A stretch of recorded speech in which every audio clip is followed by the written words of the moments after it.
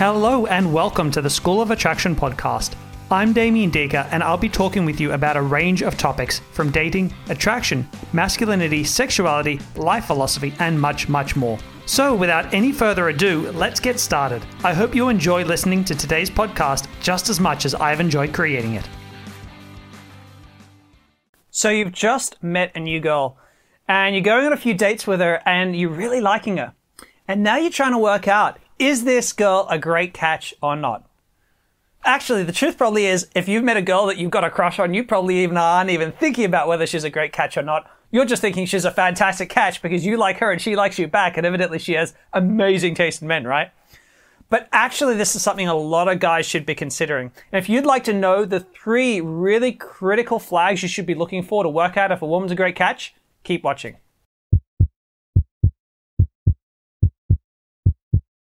I know that it can be really hard when you've got a crush on a girl and you've been lonely for a while and she's cute and she likes you back. It can be so hard to work out, honestly, if she is likely to be a good catch for you or not. Because all we want to do is get the validation of getting into a relationship with this new girl that you're interested in. But actually, if you want to avoid complete nightmares down the line in your life, every man should be looking for these 3 flags with women to work out if she's a good catch or if she's a horrible, horrible match for you. So let's get started. Flag number 1. Look at her friends. What are her friends like? What are her relationship with her friends like? This is going to tell you a huge amount about her, because it's long been said that we are the product of our 5 closest friends, the 5 people we spend the most time with. You know, a lot can be said about a woman by the women or men that she decides to spend her time around. And so if you take the time to talk to her about her friends, to get to know her friends, to meet her friends, you don't need to get to know them in depth, but if you just meet them once or twice, you're likely to learn a huge amount about her that you never would normally. Because when we first meet someone, what we're doing is we're putting our best foot forwards. We're always doing that. And so all you're seeing of her is the shiny veneer that she's putting up, which is the idealized version of who she is. But when you start to look at her friends and everything else we're going to talk about today, you're going to start to really learn about who she is as a woman. And so if you meet her friends and they are all really manipulative and catty when they talk about their boyfriends and they talk about how they interact with other girls and all this kind of stuff, like, oh my God, blah, blah, blah, they kind of go off down that path. That's probably what she's like when you're not around, right? She probably talks about other guys that way. She probably thinks in manipulative terms, like that's an okay thing to do, to manipulate people and take advantage of people like her friends are doing. If you meet her friends and they seem to be really mature and really well put together and supportive, emotionally supportive, then that's a fantastic sign. You know, and there's all kinds of variances in between different types of personality of friends that you're going to meet. Get to know them, because odds are she's kind of a mixture of all of those personalities. And if you don't like that, there's probably a really, really big problem that you're not seeing yet. Flag number 2 is a bit of a cliche, I'm sorry, but it's still a very important cliche, and that is, look at her relationship with her father. Actually, don't just look at her relationship with her father, look at her relationship with her parents and her parents' relationship with each other. Now, when I say the word father and when I say the word parents, what I really mean is, look at the most dominant male caregiver she's had in her life, that is her male stereotype that she grew up with. Between the ages of about 6 and 14 is when it's critical. And look at the relationship between her, the dominant couple that she had as a template in her life. So that's probably her parents, might be her mom and a stepdad, but whatever that coupling is, that's the important relationship during that age period. Now, the reason you want to find out about this is that largely that becomes everyone's template for a healthy relationship. Whether it's unhealthy or healthy is beside the point. So, you know, if you look at a woman and her parents are, they might still be together, but they're constantly bickering, they're not happy, they manipulate each other, they play games, there's not really any love in the relationship, they tolerate each other. That's the relationship her parents have with each other. Then that's going to tell you a lot about the template she may well have in relationships.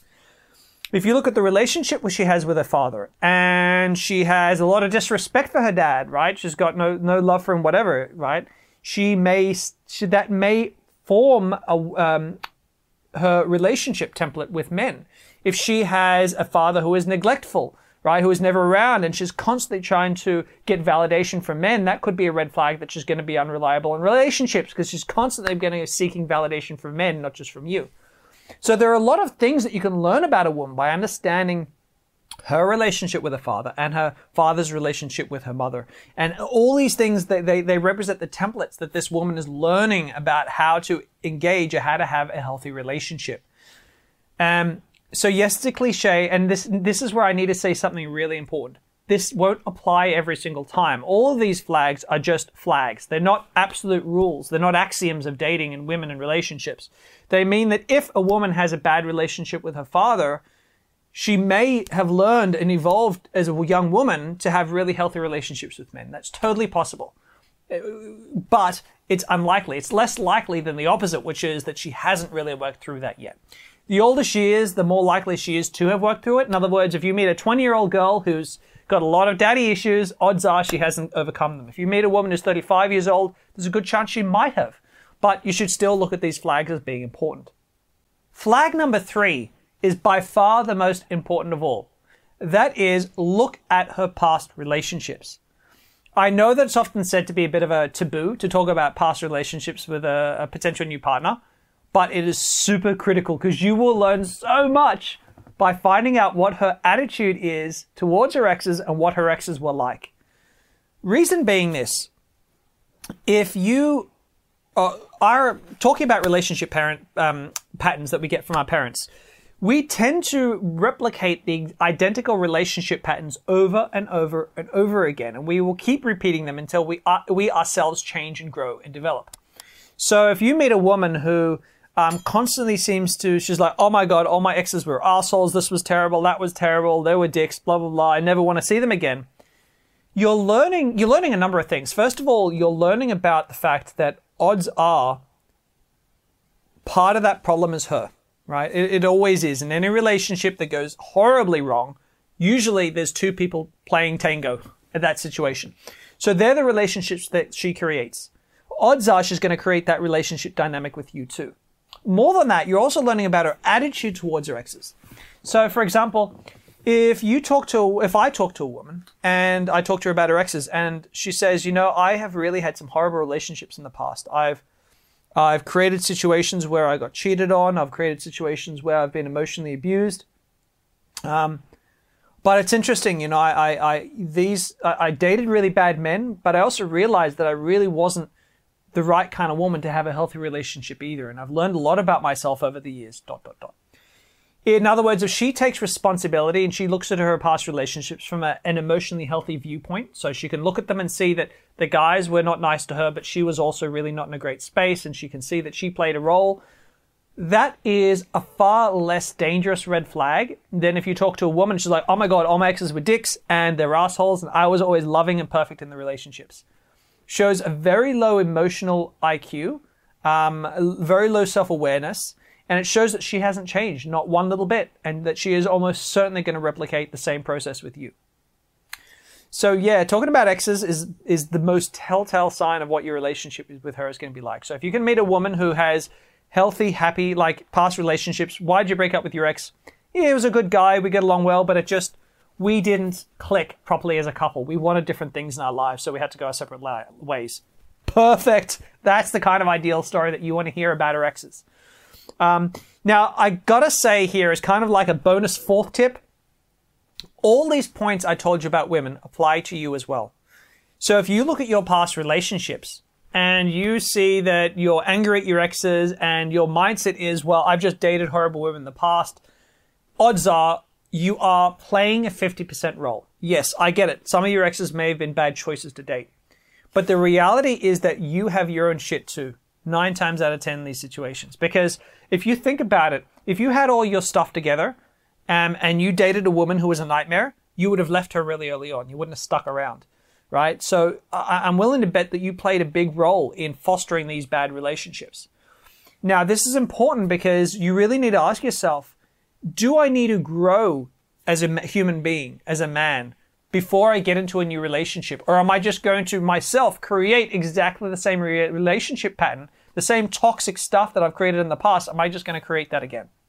So that's saying that it can be really hard truth pill to swallow, because a lot of guys don't want to consider the role that they've played, especially when they've been badly hurt by their exes.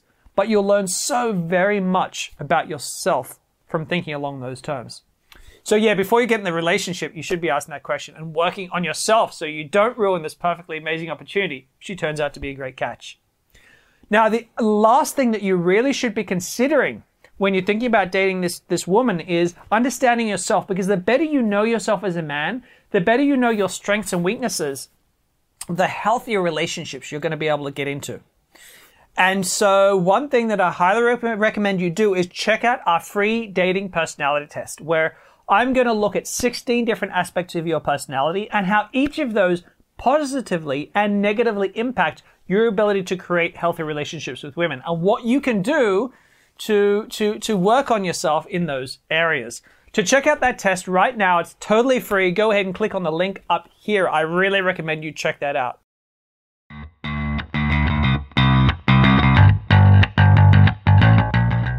That's it, and thank you for watching today's podcast. As a high five for taking the time to learn today, you can head over to schoolofattraction.com/personality test to complete our scientifically backed attraction personality test, which will help you uncover the areas you most need to work on based on your personality assessment. Take care, and I look forward to bringing you my next podcast.